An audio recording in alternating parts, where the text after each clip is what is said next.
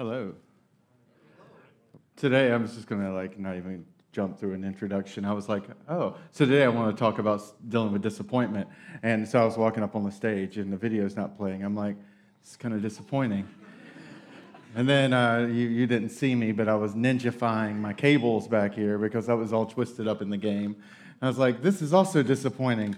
I was like, I think I am the illustration and the opening introduction. I'm disappointed right now.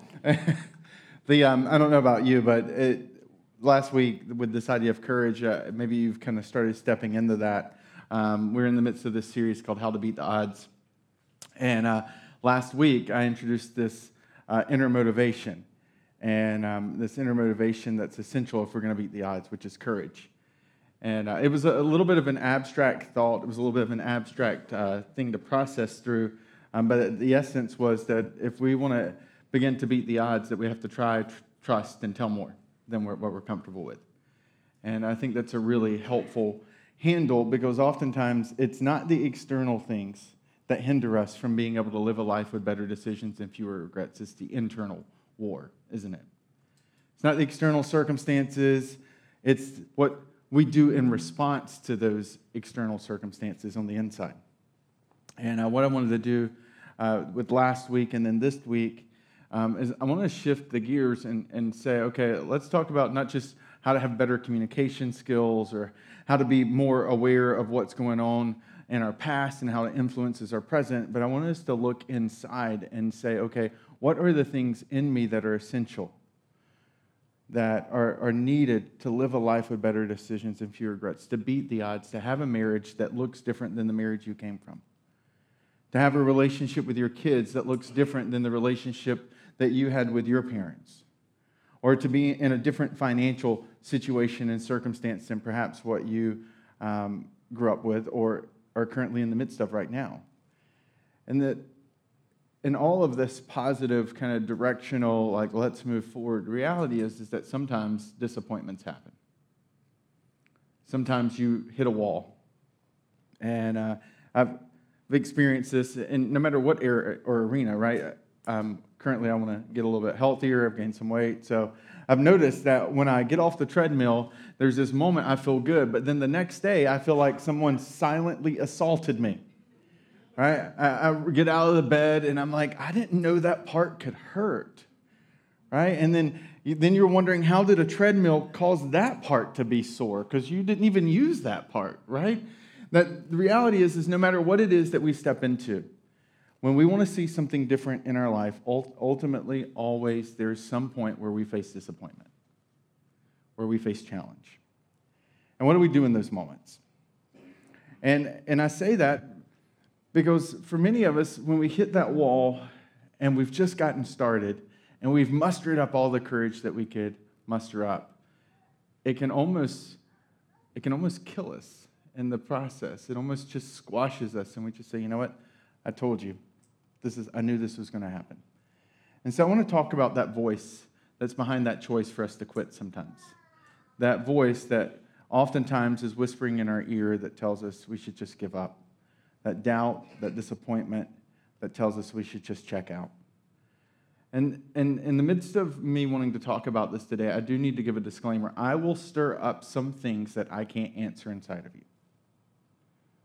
If I'm going to talk about disappointment, if I'm going to talk about doubt, if I'm going to talk about that moment where we feel a tendency and a pull to become disillusioned, the reality is that I can't deal with all of those things.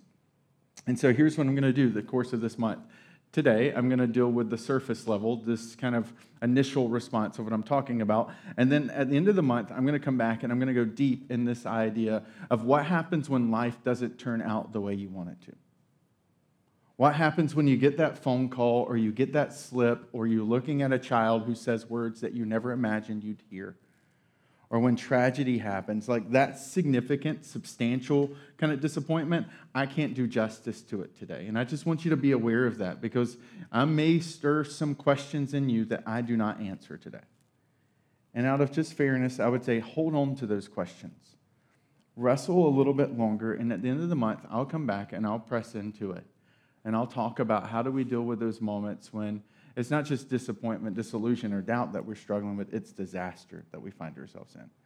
And I just wanted to make sure, because I'm sensitive to, we all have different backstories. And I want to talk about the present, but I recognize for some of us there's some significant things that need to be addressed. And that's why I'm going to break this into 2 messages. So that's my disclaimer. What I want to do today, though, is actually kind of begin this conversation. And by looking at someone that is, I think, this central figure in the New Testament that many of us probably haven't read a lot about, or maybe if you're new to church, perhaps you've never even really heard of. It's this really critical moment in his life. He's the cousin of Jesus. He's a guy named John who has kind of had the responsibility of preparing people for what Jesus would say. And John finds himself in the midst of successful ministry. Thousands of people are traveling hundreds of miles, dozens of miles. They're leaving the city to come out in the middle of nowhere in the desert to hear him speak, and their lives are being changed, and impact is happening, right? And you've got this whole, it says that all the world was coming to John. And in the midst of John being this guy who stands up for what's right and he speaks about what's right, he ends up making a statement and criticizing the king because the king steals his brother's wife. Right? It's kind of like Games of Thrones kind of stuff, right? He literally takes his brother's wife and she becomes his. And John, it says, this isn't okay, this isn't right. And he makes a stand, and what happens is John gets arrested for it. He gets thrown in prison. And prison today is very cush compared to prison back then. And so here's John in this dark, damp place with probably only about a foot of headroom above his head. There is no natural light flowing in. There is no amenities. It's chains, it's stone, it's uncomfortable. It's a dark, depressing place. And in Matthew 11, we get introduced to this moment in John's life with what John's struggling with. John, who's been a hero.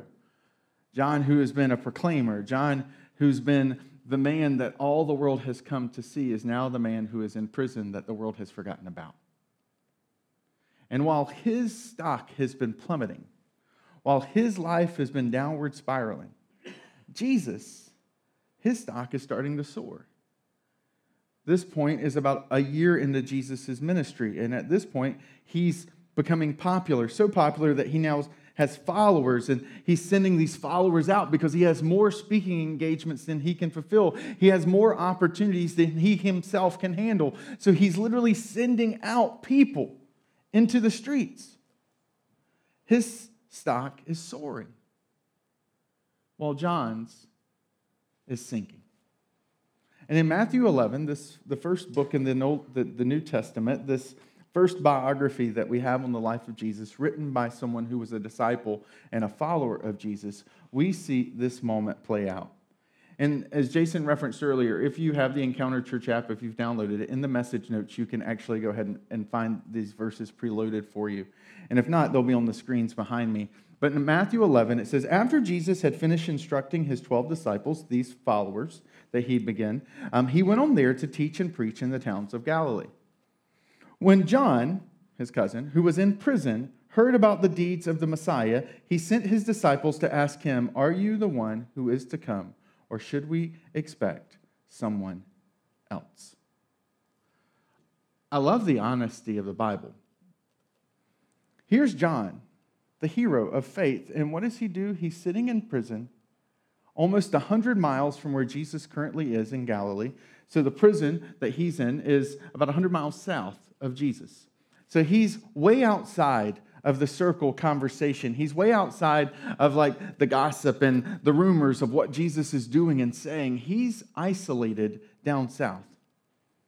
And he's sitting in a prison, and he recognizes this is probably the end. Whether the end is today, next week, or next month, he's not sure, but he knows this is the end. And he's starting to struggle with doubt and disappointment. It's one of these subtle reasons that I believe the Bible is true, even when I don't always understand all of it. Because this is one of those moments where if I was going to craft a book and create a faith, I don't know if I would make one of the central figures in the beginning of the central figure of the New Testament be a man who struggles with doubt. about who Jesus is. It's probably not the best ploy or play to build a followership. But this is real. This is what John's struggling with. He's not sure. And what does he do? He sends some of his followers, some of his students, to travel the days and days' journey, 100 miles, to see Jesus. I mean, this is not a text message, hey, Jesus, just need to check in and see how things are going. This is John in prison. And here's what's important to understand. So in this day and age, we have, in the midst of our prison system, there is a welfare support system, right? Prisoners are fed. They're taken care of. They have their needs met. They may not be able to get out of prison, but all the things that they need for life is there in prison with them. This is not how the Romans did prison. You were in prison, and they didn't care whether or not you lived or died. Your life source, what sustained you, was the support of your friends and family. They were your welfare system. They brought the food. They came by to talk with you. They were the ones who brought the candles and the reading material. They supported you, sustained you in the midst of this struggle.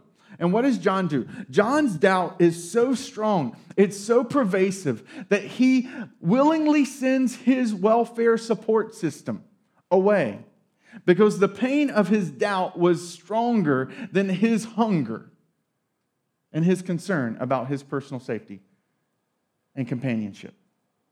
This gives you a little bit of an insight of where John is. John is struggling with doubt. The reality is that doubt is not some obscure religious thing. Doubt is a human thing. We've all been in places of doubt before, not just about faith, but about relationships and whether this marriage is going to last. Doubts about the choices we make and the jobs that we take. We all struggle with doubt. And here's kind of the simplified definition of doubt and disappointment, kind of how all this plays out, just if I can kind of present this to you.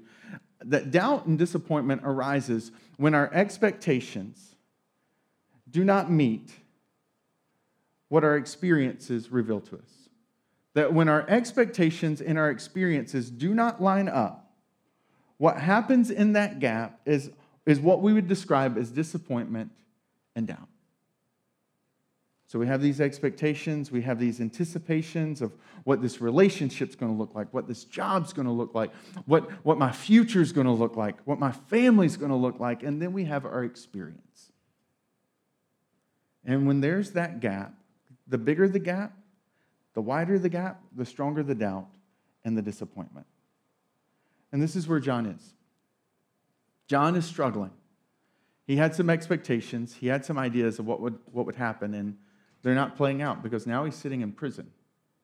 And so he sends Jesus this question, are you the guy? Or is there someone else? Because my life has been built around this belief that there is going to be this special someone, this Savior, this rescuer, this Redeemer, this significant figure in history that stands out.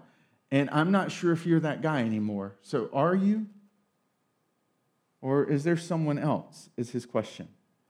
And then Jesus responds, go back and report to John what you hear and see. The blind receive sight, the lame walk, those who have leprosy are cleansed, the deaf hear, the dead are raised, and good news is proclaimed to the poor. And blessed is anyone who does not stumble on account of me. That's his response to John.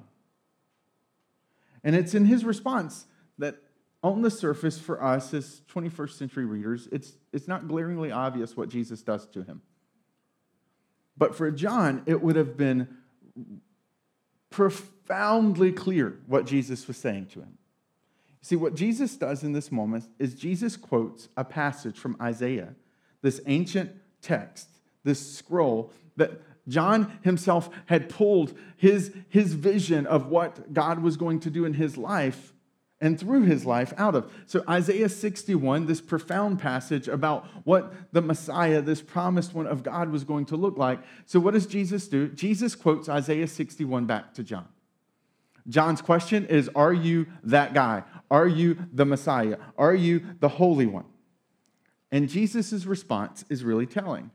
So here's what I want to do to help you, because you have to remember, is John's a theologian. He's an incredibly deep thinker. He is, outside of Jesus, he's the most influential religious leader in his day.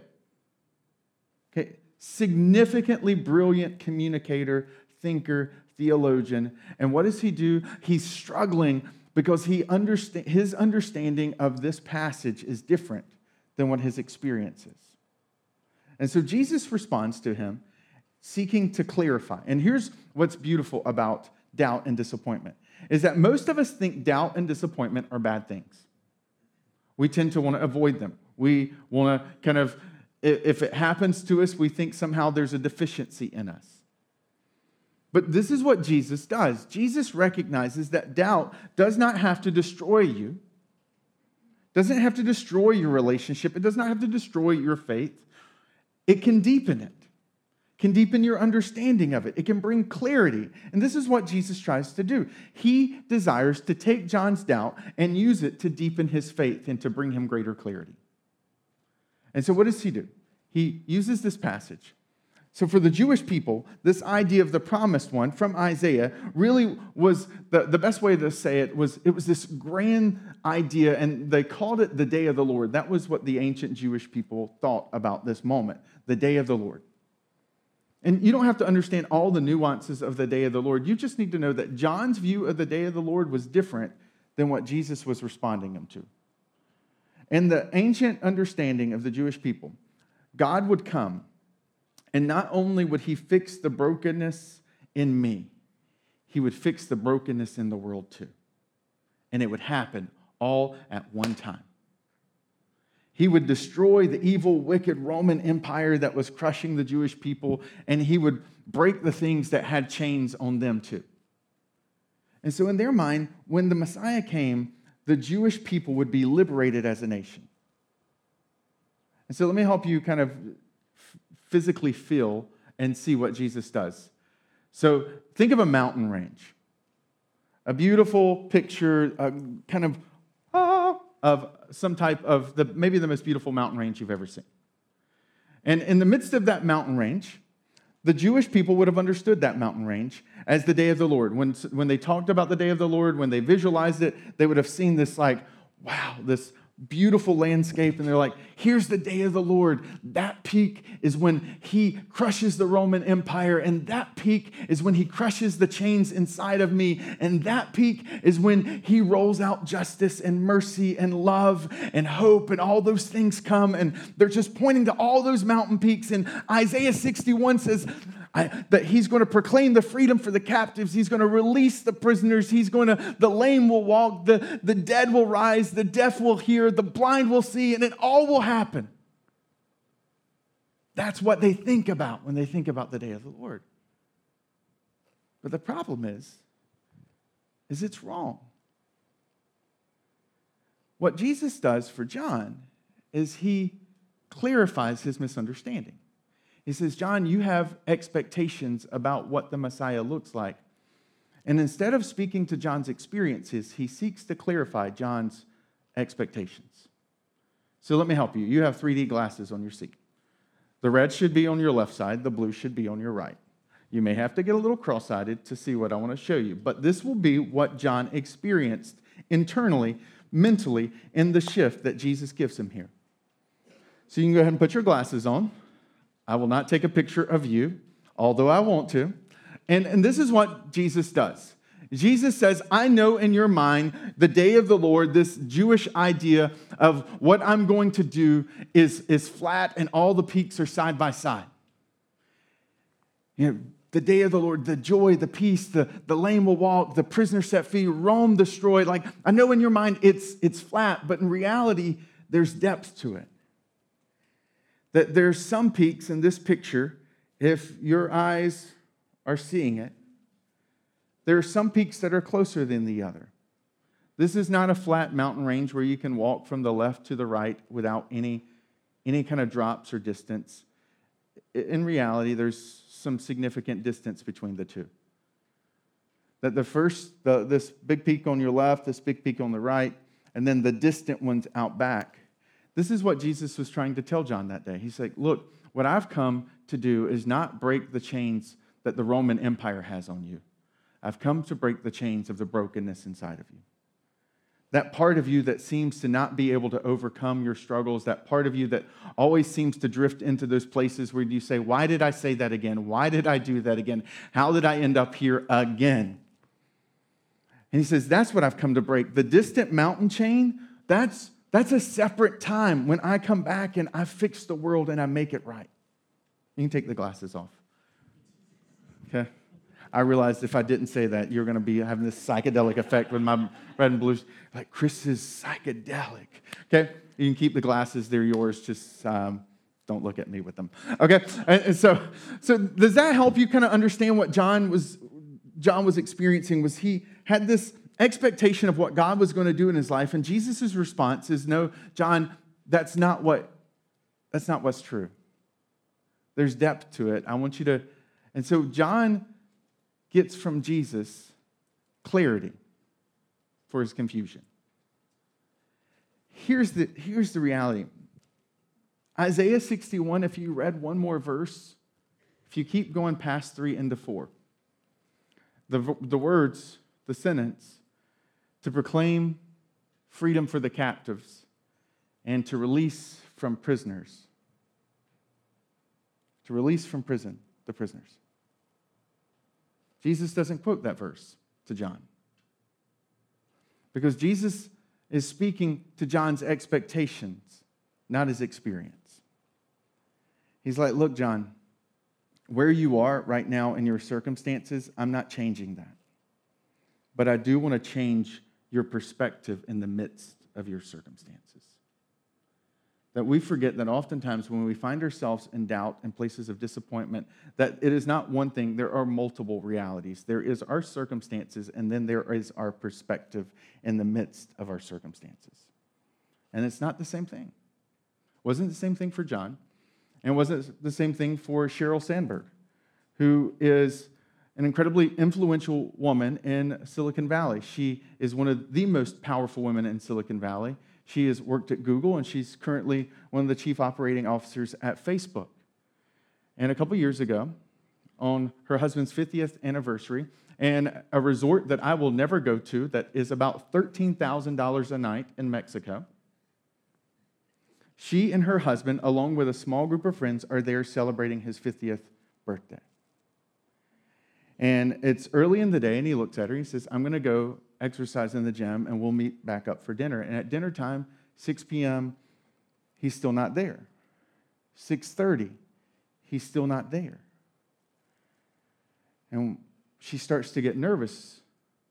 And lo and behold, they find him in the gym. And he's on the ground, and he's dead. Here's this 50-year-old man with 2 small kids who went to the gym to exercise, and he dies. And her world falls apart. She has to fly back home with his body and tell her 2 children that their father is gone. And she wrote an incredibly brilliant book that I would encourage you to read called Option B, where she walks through, along with Adam Grant, her journey of grieving and dealing with this massive disappointment. But there was a moment that was a turning point for her that she talks about in the book, and that I've seen her talk about in an interview at a leadership conference. She talks about the moment when she's talking with her friend Adam Grant, and he says the words to her, well, you know, it could have been worse. She's like, what are you talking about? I'm 46 years old, and I'm a widow with 2 small kids. How could this have been worse? And he says, well, this surprise heart attack that no one saw coming, it could have happened while he was driving your kids to school on the interstate. And she just, because in her mind, there was no way this thing could have ended worse. And she's like, oh my goodness, here I am. And she says that I went from being overwhelmed with grief as a widow to gratitude that I still had my children. Her circumstances had not changed, but her perspective had. And this is what Jesus was doing for John. He was shifting his perspective He was changing the way he saw the world. And it's because Jesus understood something that was critical. If we're not careful, if we're not intentional about this, then there can be some really dangerous impacts that come from it. But there's another part of Cheryl's story that's also present in John's story that I think is also helpful. It's not just that there was a shift and a change in perspective. It was also that John and Cheryl both had community that offered that perspective. They weren't alone. They weren't by themselves. And when we walk through doubt and disappointment, it's important to remember that we're not made to walk it alone. Because disappointment and doubt and pain, those prison spaces and places, can give us tunnel vision. And I would encourage you, if maybe in the midst of trying to make better decisions and live a life with fewer regrets, that I would encourage, if you don't have community around you, not community that's an echo chamber, right? That just tells you everything you want to hear, but community that gives you a different perspective about life, about your choices, about your habits, that sees the world differently from you and loves you enough to tell you how they see the world too. That if you don't have that, I would encourage you to take a step into that kind of community. We try to create those environments here. It's why this week our groups are rolling out. Because we want to create spaces and places where people like you and me can have a place to connect with people, to get alternate perspectives about life and our choices and our decisions, and to take what happens on Sunday morning and to flesh it out deeper in our personal and professional life. That we created these groups. And if you don't have that kind of community right now, I would encourage you to sign up today. They start this week. We have 4 different ones that will be close to where you are. And that can be a space and a place where you can find community to support you and also a people that have a different perspective. But here's the key. John was active in his search. He sent people to Jesus. This will not happen passively. You have to actively engage with your doubt and disappointment. You have to press in and wonder, why am I disappointed? What is this doubt really about?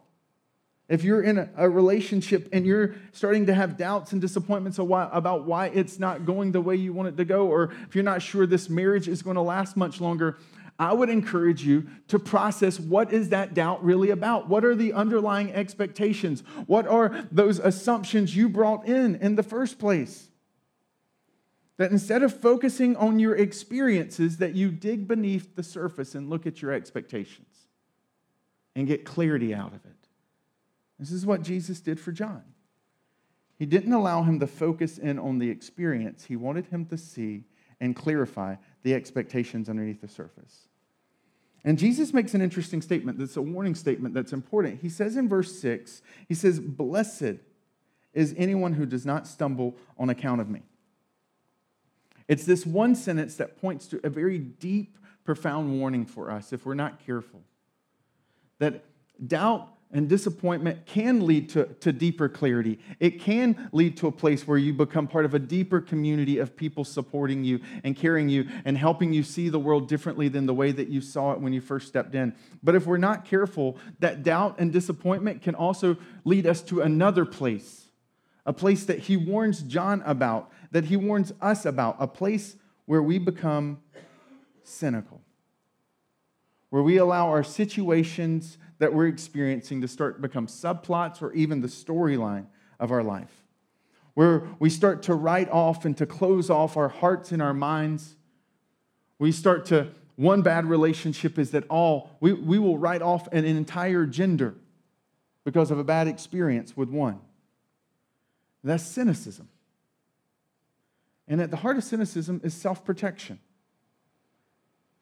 That even this week, read where George Carlin said, if you scratch a cynic, what you find is that oftentimes it's a disappointed idealist.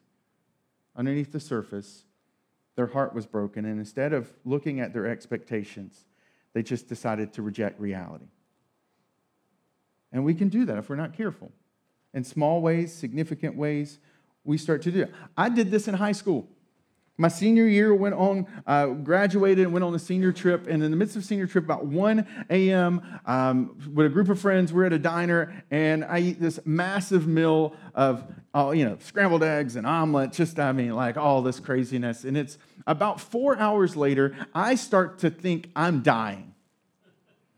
I am hurting in a way I've never hurt before. I survive the 24 to 48 hours that I don't need to give you details about, right? I survive that, and I make a sweeping judgment in life. Lo, on this day I proclaim, I shall not eat any eggs forevermore.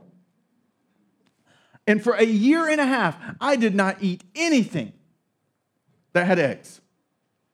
I wrote off an entire food industry because of one moment in a sketchy diner. And the reality is that you and I do the same thing, not just with eggs, but with relationships, with circumstances. Some of us have even done it with faith. We've had a bad experience. Someone who should not have been representing that faith system steps into your life, and you make a sweeping decision that if that church is like that, or if those people are like that, then I am done with it all. And some of us, if we're not careful, we can fall into that trap of cynicism. And cynicism is at its heart is a self-fulfilling prophecy. So guess what? If you write off that gender, you will find Facebook posts, you will see newspaper stories that confirm that gender is worthless. You will find things to support your rejection of reality because it's safer that way. And that when you and I start to become cynics, we start to slowly destroy our ability to have hope. And all that's left with is just this constant nope on our tongue. Of like, nope, don't trust them. Nope, don't want anything to do with that people. Nope, don't want to do anything with that gender. Nope, they're all just out to get me. And we start making these broad sweeping statements. But here's the thing I want to leave you with that I think is really helpful. In verses 7 through 11, I'm not going to read them all. I just want to summarize. There's a statement that Jesus makes at the end in verse 11. He says, "Truly I tell you, among those born of women, there has never arisen anyone greater than John the Baptist." Now think about it. This is a guy who, in the midst of this conversation, has been struggling with extreme doubt. He has real internal strife about being in prison and not being sure if Jesus is really who Jesus says he is. And what does Jesus do? He does not demonize his doubt. He does not take a stand, because if there had been any moment where it was kind of teed up for Jesus to hit this home run about doubt, this was it. But instead of criticizing doubt, instead of demonizing people who have doubts, Jesus celebrates John's willingness and his greatness. And that even when there is doubt, that he leans in and seeks clarity. He doesn't become cynical. That doubt does not have to destroy you. Doubt is not bad. Doubt is even not wrong. And for some of us, if I can just talk about faith for a second, some of us grew up in households or have heard or seen that doubt is wrong. That if somehow you have doubt about faith, or if you question it, there's something lacking in you.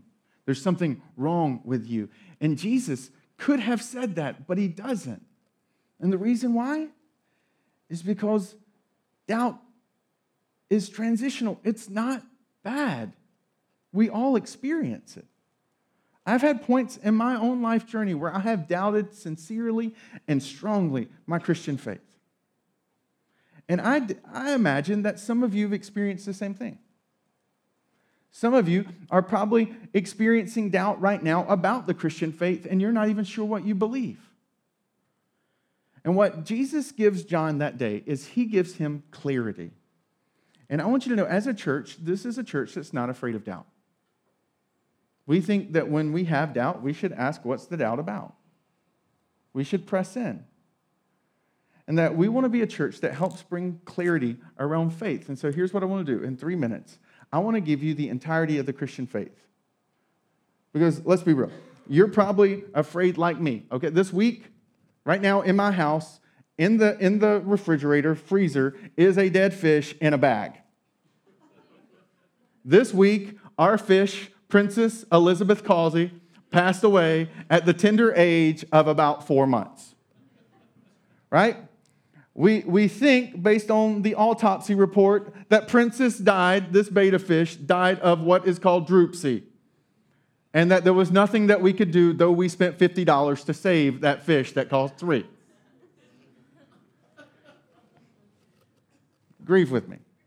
So what we will have this week with our daughter is a celebration of life service.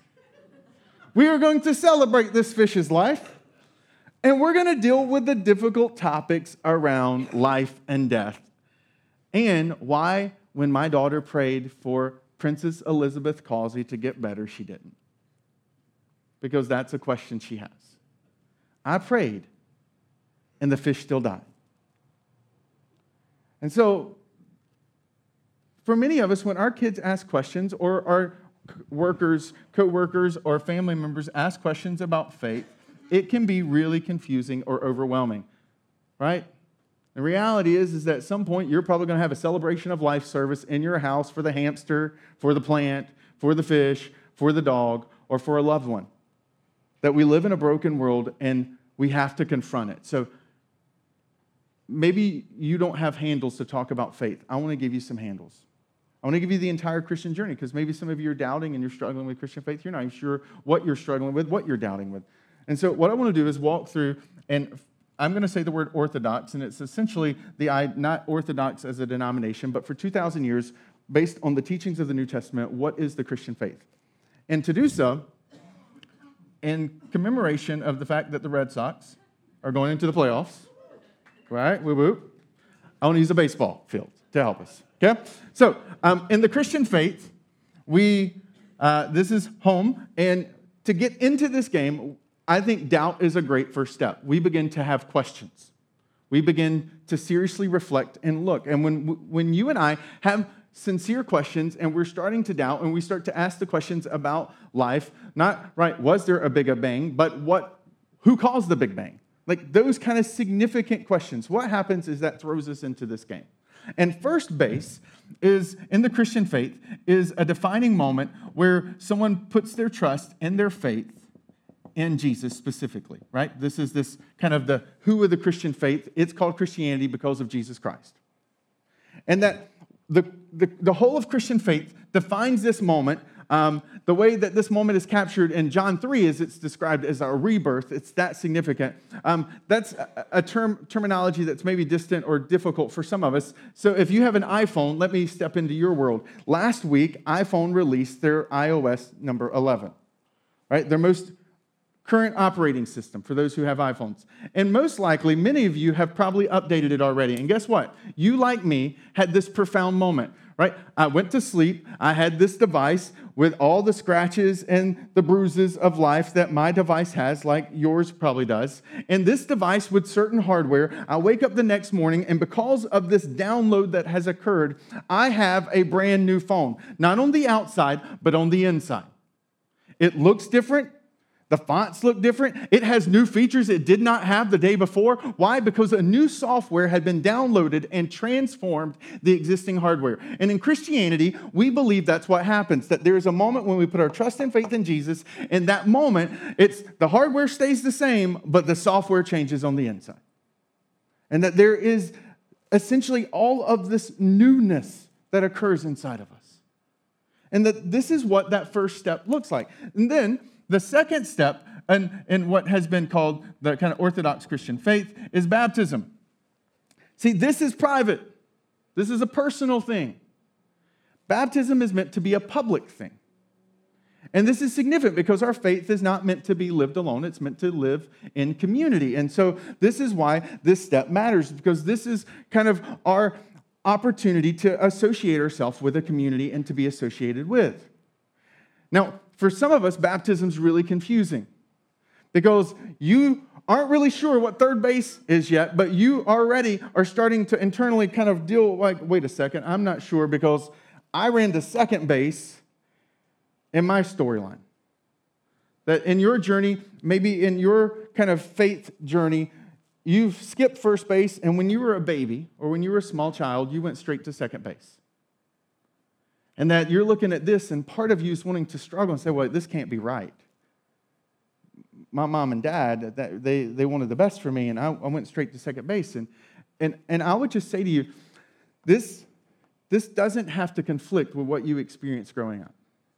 You see, for some of us, what our parents did for us when we were young was not about our faith, it was about their faith.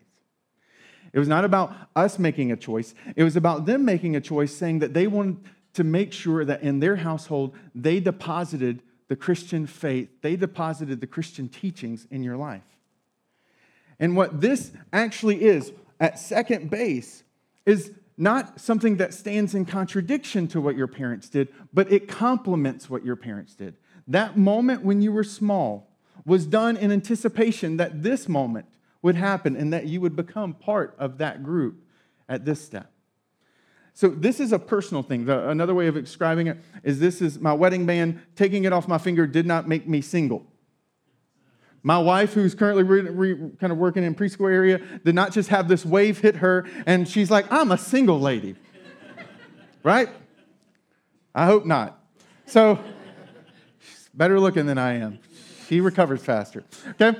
And so, like, this doesn't make me married or unmarried. This is just a physical symbol of a personal decision when I said no to all the other 3 billion women on planet Earth and said yes to the one. Okay? And that's what baptism represents. And then there's this third step in the Christian faith, and it's the longest part, and this is where we grow in our faith. And in the process, at some point, we go home, and for a Christian, home is now heaven. That we win and we walk off the field and there's more to life than just what happened.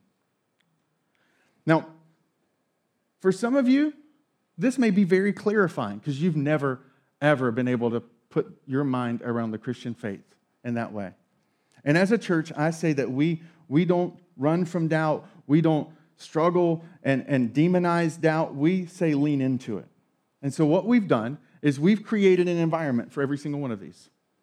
Why? Because we want to help you and I have places and spaces where we can struggle with the deepest questions in life. So for some of you, you're not even sure if you're on kind of base one. Here's what I would encourage you. We will start this month an Exploring Faith group. And that group is there for you to ask the questions and get your mind around what this looks like.